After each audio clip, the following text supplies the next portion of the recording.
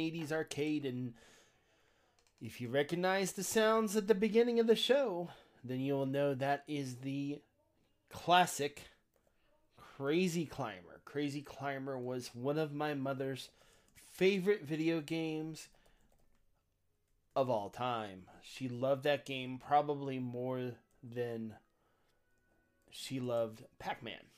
Crazy Climber was probably one of the most interesting games of the era, especially when it came out in 1980, the same year as last week's episode, Missile Command.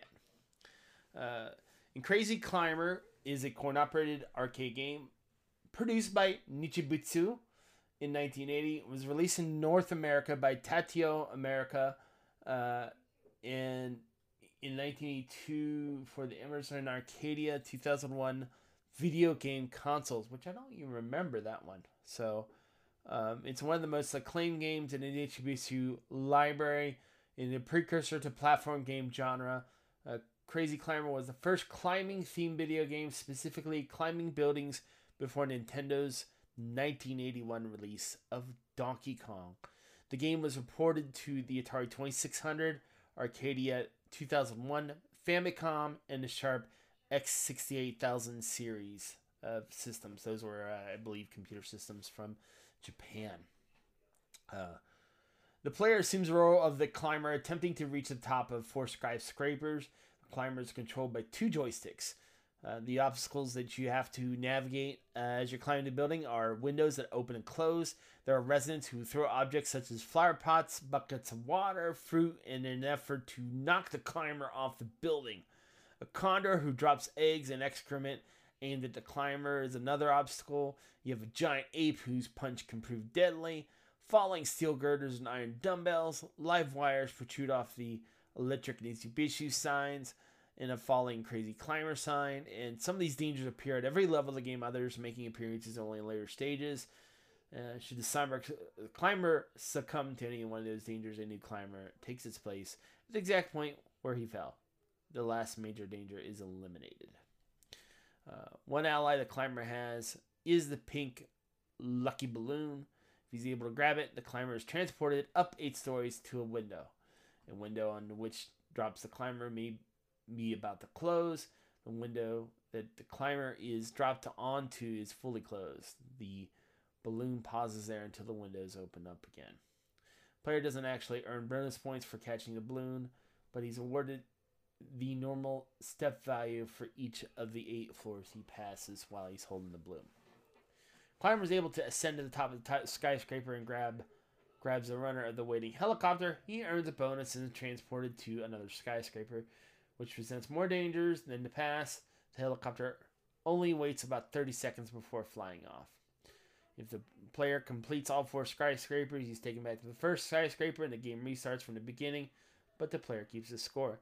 Difficulty level of any game is modified to take into account the skill of the previous players. Hence, if the player pushed the high score up to 250,000 on any novice player, falling would get thoroughly wiped out for several games due to the increased difficulty level and have to play until it dropped back down. Musical cues used throughout the game include Baby Elephant Walk, the Pink Panther theme, and The Entertainer. If the climber is not moved for several seconds, a voice says, "Go for it." The family computer version had a special controller that could be used with it, and the Famicom. That's the Japanese version of the Nintendo Entertainment System. Other games that have been inspired by Crazy Climber. In 1981, Bandai Electronics manufactured a handheld VFD video version of the game. The Japanese-only sequel, Crazy Climber 2, was produced in 1988. The game was essentially identical to Crazy Climber in gameplay, but featured more sophisticated graphics and a few new features. February 3rd, 1996, Hyper Crazy Climber was released only in Japan for the PlayStation. Had similar gameplay to the original game, only a few differences. Players can choose between 3 cartoony characters, each with their own strength and speed abilities. Several buildings can be selected from a Bomberman-style map screen, including underwater. It was an underwater building in Hyper Crazy Climber. and a medieval clock tower and haunted skyscrapers. Beanstalk power-ups are also used.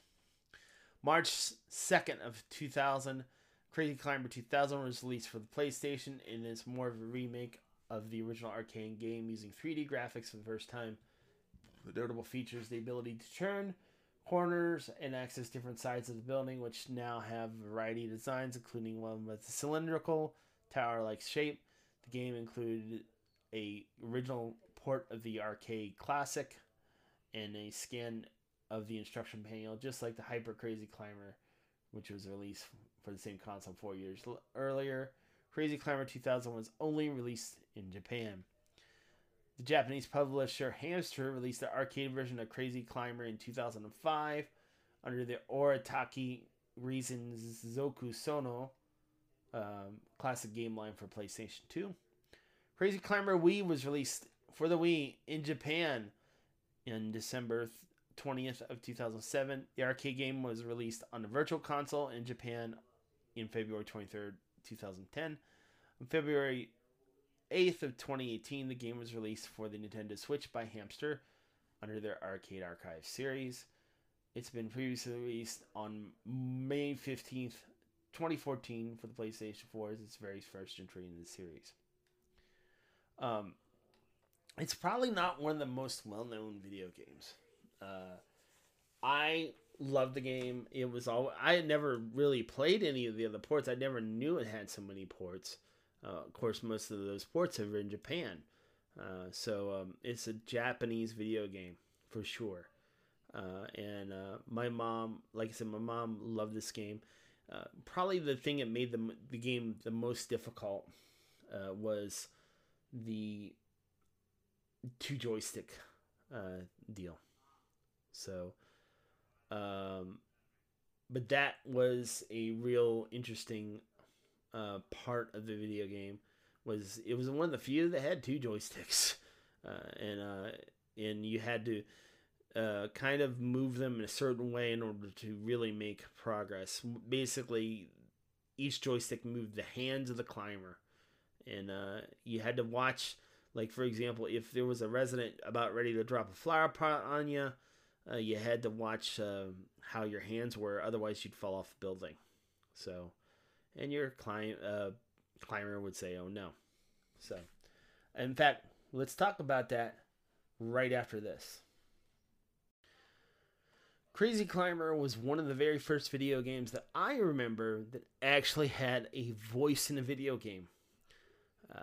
Whenever your player would stop for a little bit as he was climbing the building, in just a few seconds, he would say, "Go for it." If he got hit by a flower pot, he would say, "Ouch." If he fell off the building, he would say, "Oh no."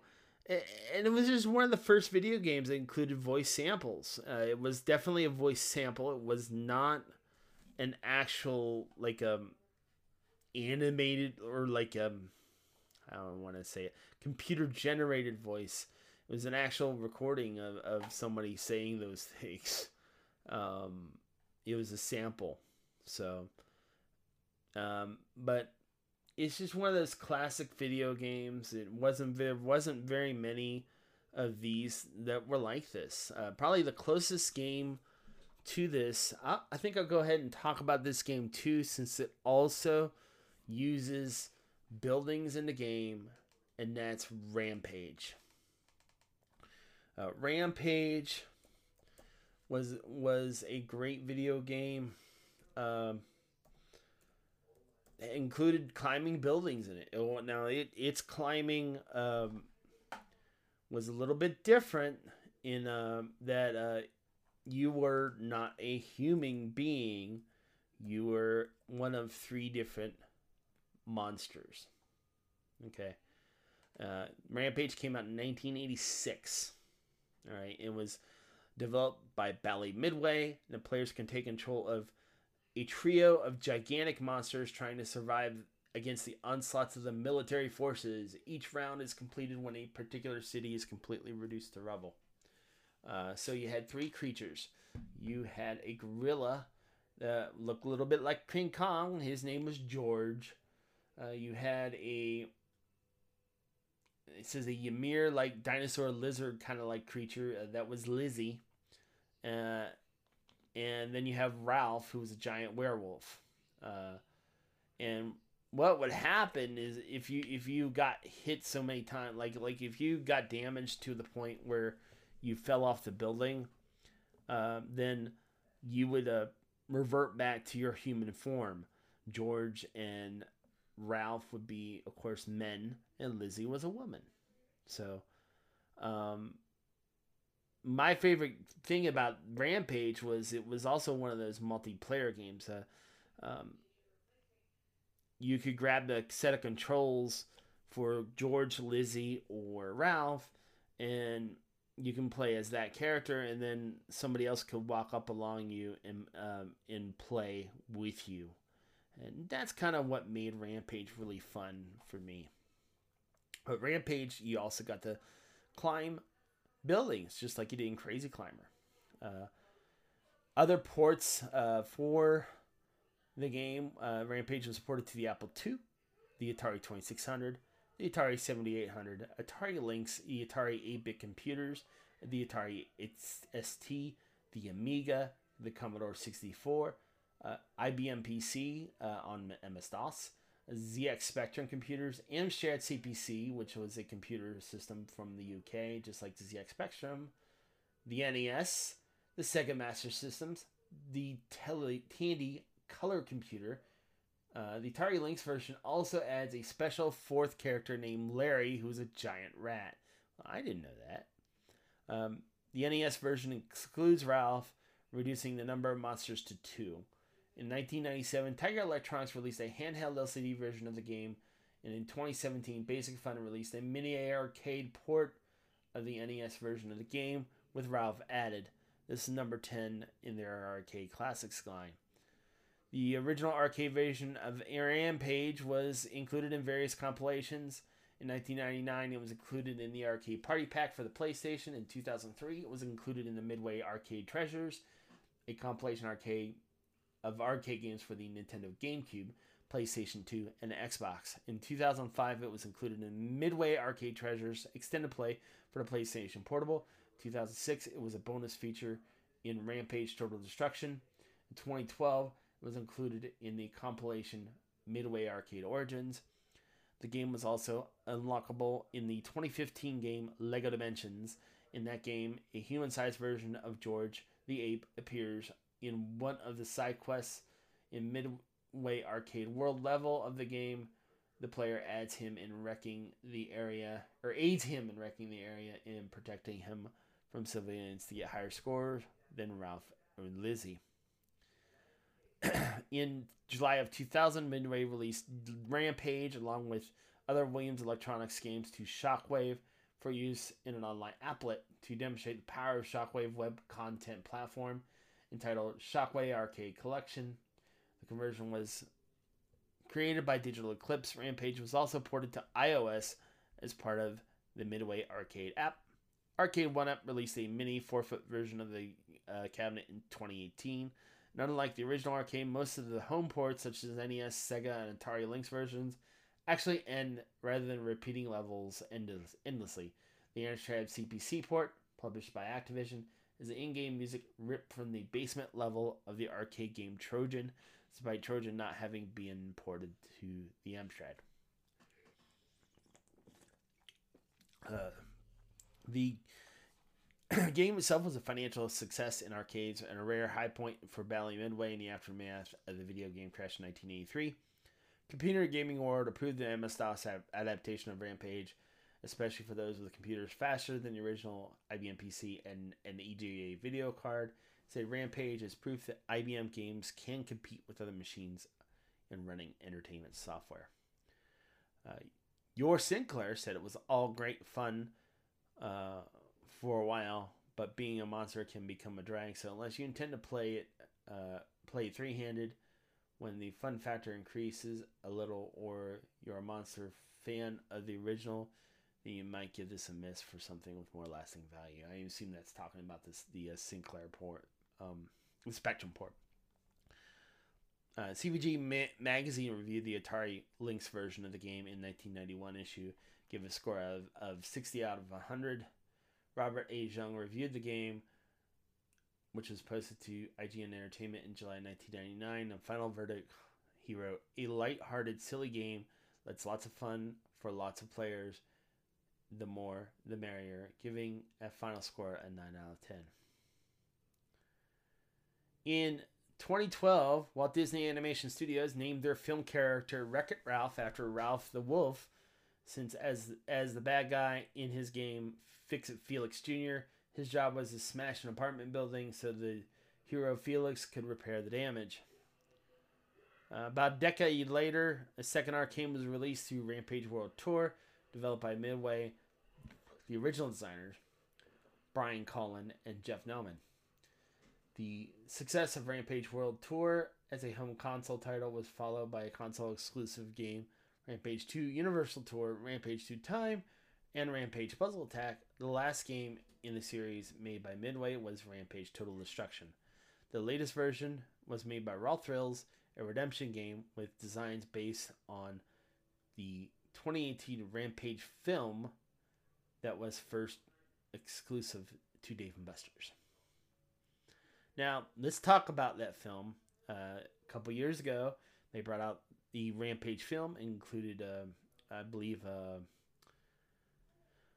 The Rock was in the movie. I don't know. Every time I see ads for the movie, and what little I've seen of the movie, it just doesn't feel like the video game to me.